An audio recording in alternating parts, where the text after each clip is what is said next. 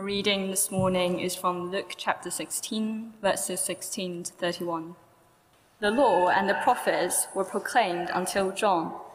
Since that time, the good news of the kingdom of God is being preached, and everyone is forcing their way into it. It is easier for heaven and earth to disappear than for the lead stroke of a pen to drop out of the law. Anyone who divorces his wife and marries another woman commits adultery, and the man who marries a divorced woman commits adultery. There was a rich man who was dressed in purple and fine linen and lived in luxury every day. At his gate was laid a beggar named Lazarus, covered with sores, and longing to eat what fell from the rich man's table. Even the dogs came and licked his sores. The time came when the beggar died, and angels carried him to Abraham's side. The rich man also died and was buried. In Hades, where he was in torment, he looked up and saw Abraham far away, with Lazarus by his side. So he called to him, "Father Abraham, have pity on me, and send Lazarus to dip the tip of his finger in water and cool my tongue, because I am in agony in this fire." But Abraham replied, "Son, remember that in your lifetime you received your good things, while Lazarus received bad things. But now he is comforted here, and you are in agony. And besides all this, between us and you a great chasm has been set in place, so that those who want to go from here to you cannot, nor can anyone cross over from there to us." He answered, "Then I beg you, Father, send Lazarus to my family, for I have 5 brothers. Let him warn them, so that they will not also come to this place of torment." Abraham replied, "They have Moses and the prophets. Let them listen to them." "No, Father Abraham," he said, "but if someone from the dead goes to them, they will repent." He said to him, "If they do not listen to Moses and the prophets, they will not be convinced, even if someone rises from the dead." This is God's word. Morning, everyone. My name's Scott. I'm the student minister. Shall we pray as we turn to God's word? Let's pray together. Heavenly Father, these are sobering words, but Father, they are written for our good. So please help us to hear them and to respond rightly as we hear you speak to us. We pray in Jesus' name. Amen. World Focus Sunday is always a really good week, isn't it, to lift your eyes, as Matt said, and to get a bit of perspective, maybe particularly in this year, where we can list quite easily all the things that we don't like about church at the minute. The fact that you can't sit beside your friends, and last week, the fact it was freezing cold, a bit warmer this week, which is nice. There are lots of things that we don't like about church at the minute, but World Focus Sunday is a great week to remember what some of our brothers and sisters around the world go through to be at church. So here's just one example. Tajikistan. It's not the worst example. It's not the hardest place to be a Christian, but it's not easy either. The state in Tajikistan persecutes Christians by they can be rounded up and interrogated and put in prison on false accusations. They can have their property confiscated. So one recent example, a guy called Pastor Barum. Pastor Barum was arrested in April 2017 and put in prison for 2 years because he was accused of singing extremist songs in church and inciting religious hatred by his singing. He was released after 2 years, but their church building has been confiscated. The government have just taken it away. And so now, when the church meets together, they meet in a shipping container, which they've managed to get a hold of. I'm not quite sure how you get a shipping container in Tajikistan, but there it is. If you can imagine, the winters in Central Asia are a bit colder than we get here. So it put into perspective my grumbling of last week when I was a bit cold, being in the building. It's pretty cold in a shipping container in Central Asia. When believers suffer like that or are persecuted and life is hard as a Christian, what is it that keeps them going? Well, it is some of the realities that we've read about this morning in this bit of Luke's gospel. It is the reality of eternity and the joy of heaven and the torment of hell. See, if those are real, then it is worth keeping going, and it is worth doing all that you can to tell others about the good news of Jesus. And we're in Luke 16, and we've seen, haven't we, over the past couple of weeks, Jesus on his way to Jerusalem, where he will die and rise again. And he's been inviting us to a banquet of great joy. And all are welcome, but some will miss out. So in Luke 13, Jesus told us about the door that would close and leave some on the outside. In Luke 14, there were those who were invited but would refuse to come. And here Jesus spells it out, I think, as clearly as anywhere, that there is eternal joy in heaven, but eternal torment in hell. Both are realities. And so we must listen to Jesus. In the end, that is what will keep Christians going. That is what will keep us speaking of Jesus to those around us, whether that's our next door neighbor or people across the other side of the world. Just before we get into the meat of 19 to 31, just a word on 16 to 18, which I haven't spent much time in. Jesus, remember, is confronting the Pharisees. The Pharisees won't listen to what Jesus says, partly because they think that he is slack on the law. They think he's a lightweight when it comes to the law. But Jesus says in verses 16 to 18, yet something different is being preached here, the kingdom. But don't think that I'm slack, lightweight on the law. I've not come to abolish the law, but to fulfill it. And actually, Jesus says that the standards of his kingdom are even higher than the law. So that's why we get the little example of the divorce law in verse 18, which pushes the law even further than the Old Testament. So Jesus is saying, look, you can't use the excuse that you want to use, that I'm lightweight on the law, to refuse to listen. And it matters because eternity rests on listening to Jesus. That's 16 to 18, but we're going to focus on 19 to 31 today, and we're going to see three things. Three things: that wealth and suffering are temporary, that eternity is fixed forever, and so we must listen to God now. Wealth and suffering are temporary, eternity is fixed forever, so we must listen to God now. Firstly then, wealth and suffering are temporary. Verse 19, look down again. There was a rich man who was dressed in purple and fine linen and lived in luxury every day. At his gate was laid a beggar named Lazarus, covered with sores and longing to eat what fell from the rich man's table. Even the dogs came and licked his sores. Jesus introduced us to two very different characters. The rich man, there he is, dressed in purple, fine linen, and the outfits of kings. And every day, we're told, he lived in luxury. Every day was a banquet for this rich man. This is we're talking caviar for breakfast, and a champagne lunch, and a 12-course meal for dinner every day. Contrast that with the beggar who lies at his gate. That beggar's life is miserable by any standard. I mean, he's as poor as it's possible to be. He has nothing. I mean, he doesn't have his health even. He's covered in sores.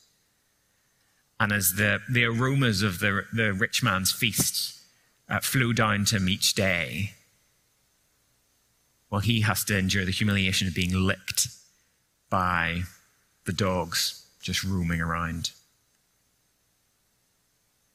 He has nothing. But this beggar does have one thing going for him. His name, this beggar's name, Lazarus, means God has helped. He is actually the only character that Jesus names in any of the stories that he tells.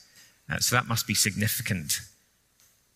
We'll come back to that. But let's be honest. If you had a choice between those two lives, which one would you choose? Well, you'd choose the rich man's, wouldn't you? It looks to all intents and purposes that the rich man is the one who is blessed by God. But the crucial thing is that the rich man is failing to do what Jesus was commanding us to do last week. He's failing to invest in eternity. He's so busy living for this world that he doesn't give a second thought to the world to come. He does absolutely nothing to help Lazarus, who's laid at his gate, which is awful, but it is only a symptom of his deeper problem, which is his attitude towards God. The rich man doesn't love God.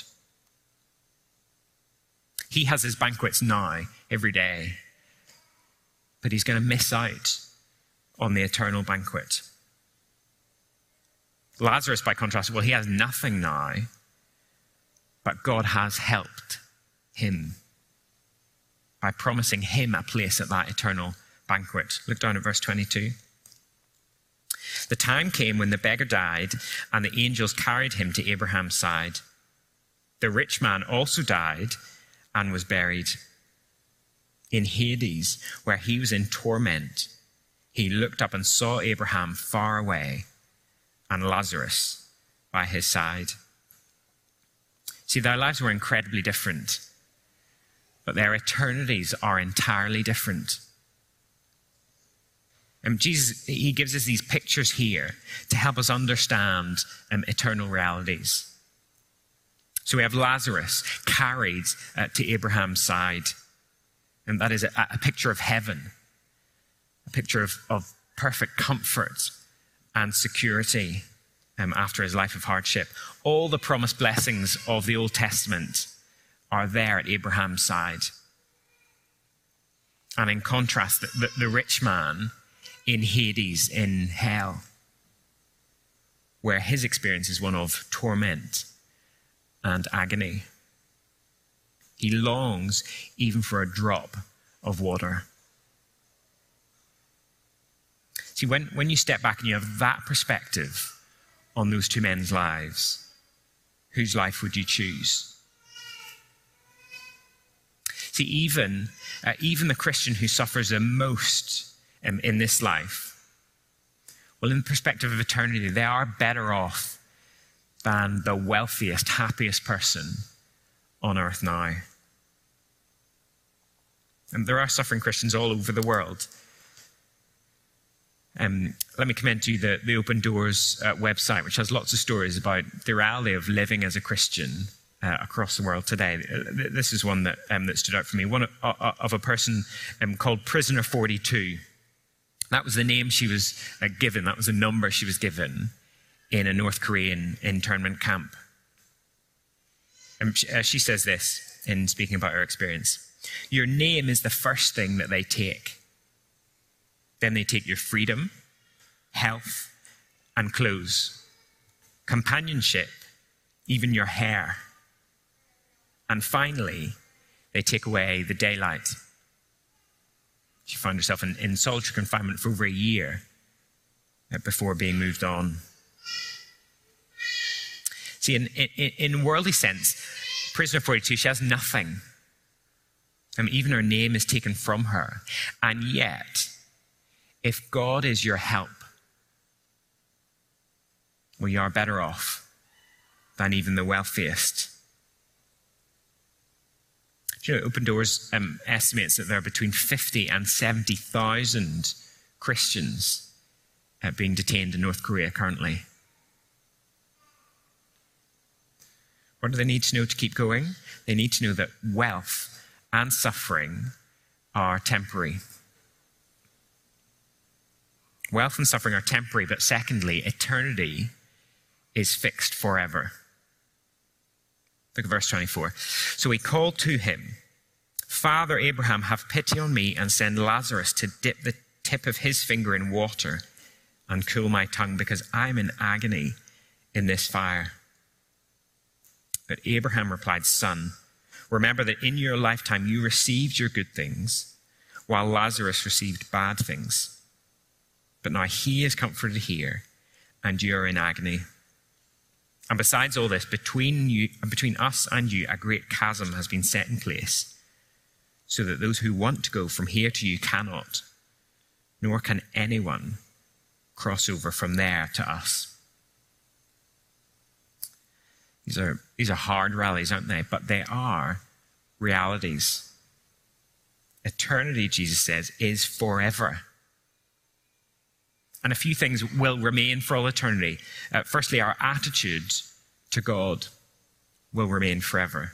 The rich man hadn't loved God in this life, and he doesn't start to do that in eternity. He wanted a life without God, and in eternity, that's what he gets, a life away from the blessings of God. He had lived his life, hadn't he, providing for himself without a second thought to Lazarus at his gate. And even now, even into eternity, he wants Lazarus to serve him. He wants Lazarus to leave the comfort of heaven to come and ease his suffering. But as Abraham makes clear to him, you had your good things in this life, but you didn't use them for God. The problem is not essentially that he was rich. Abraham was one of the richest people in the Old Testament, but he trusted God with his wealth, whereas this man doesn't. He trusts himself. His heart cannot change now. That path that he has walked so many times in this life has become so well worn that it is an unbreakable habit into eternity. His heart will not change. His heart will not change, but neither will his situation. Eternity is fixed forever. Abraham says there is a chasm between heaven and hell that no one can move across. Those in heaven cannot comfort, and those in hell cannot escape. Jesus' point is, look, each of us has been given our lives here and now. We've been called to trust God and to invest in eternity. If we don't, there is no second chance. There are many extraordinary things about that interview that we saw with Laura Nelson. But it's striking, isn't it, how the difference that it has made, the hope of heaven has made as they have grieved.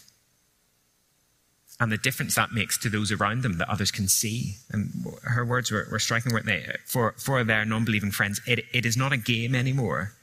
This is actually life and death. If it's true, it changes everything.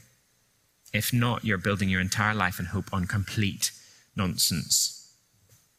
The hope of heaven makes a difference even when life is hard. And the reality of hell, the warning, means we must keep sharing it with those who don't yet know him. That is true even if everything on the outside in this life looks like it's going well. I guess for those friends of Laura's in Paris. I mean, they live in Paris. They have, croissant for lunch and pain au chocolat for mid-morning snack and baguette for lunch and red wine for dinner. They live in the most beautiful city in the world.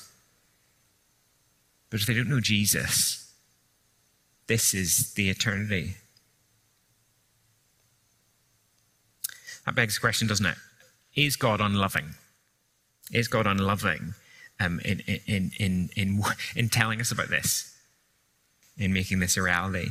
Well, we've got to remember who it is that is speaking these words, who it is that is giving us this warning. It is the Lord Jesus, who left his Father's side, who left the comfort of heaven to endure the hell of the cross.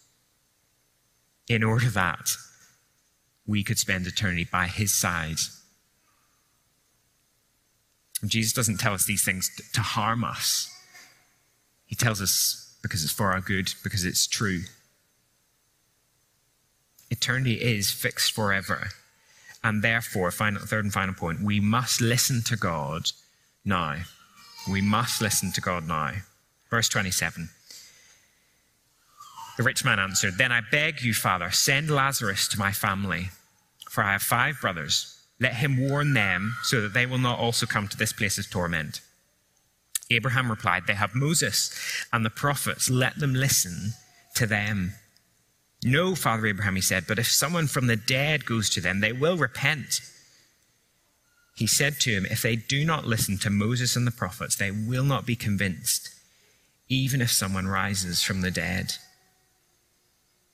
See, the rich man gets that people need to know about this reality. He wants Lazarus to go and warn his brothers. But Abraham says they have all that they need. They have the law and the prophets. They have the Old Testament to tell them what God has said. The rich man keeps trying, doesn't he? That's not enough. The law and the prophets, that's just an outdated book that no one listens to anymore. No, what they need is someone from the dead. Then they'd wake up and listen. Then they'd repent. Well, Abraham says, if they won't listen to the warnings that God has given, they won't listen, even if someone rises from the dead. See, God's warning of danger, it's not sort of some small print warning in the back of an instruction manual that you never read. No, it is the story all the way through the Bible, writ large, that God judges his enemies and rescues his people. If that was true of people who had the Old Testament, how much more is it true of people today, of us today? That is, after Jesus has come and taught clearly about the reality of eternity, after he has died and risen again. God has sent someone risen from the dead to tell us about these realities. But if we refuse to listen to what God has said, well then, like the rich man, we will be left without excuse. And so as we wrap up, look, if you're tuning in, or if you're here this morning and you're not trusting in Jesus, please hear this warning. Do not delay. Hear what Jesus says and act on it. Put your trust in him. Don't head to an eternity without him. And then for those of us who are trusting Jesus, well, first of all, this passage reminds us that we praise him for the gift of eternal life. It is a gift that he gives. God has helped. But secondly, it reminds us of the urgency of telling others that they must listen to what God has said. Whether that's our friends or our neighbors or people that we'll never meet on the other side of the world. People need to hear what God has said. I guess on World Focus Sunday, that's why we remember why we support our mission partners, and to equip them and other Christians to tell the good news of Jesus. I mean, it's why some like Chris will go to countries where people haven't heard of him. It's why, as the feature encourages us to pray bold prayers, big prayers, that God would be merciful, that people would hear and respond to the good news of Jesus. Why? Well, because the wealth and suffering of this world is temporary, but eternity is fixed forever. And so it really matters. It matters more than anything that we listen to Jesus. So we pray that we might do that. Let's pray.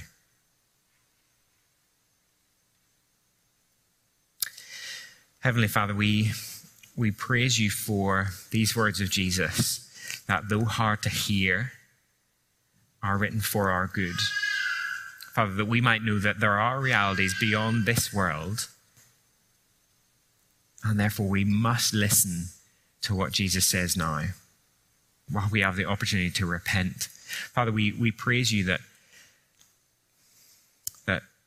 opportunity is there, that there is still time to put our trust in Christ. Thank you for those of us who have done that there is hope of eternity with him.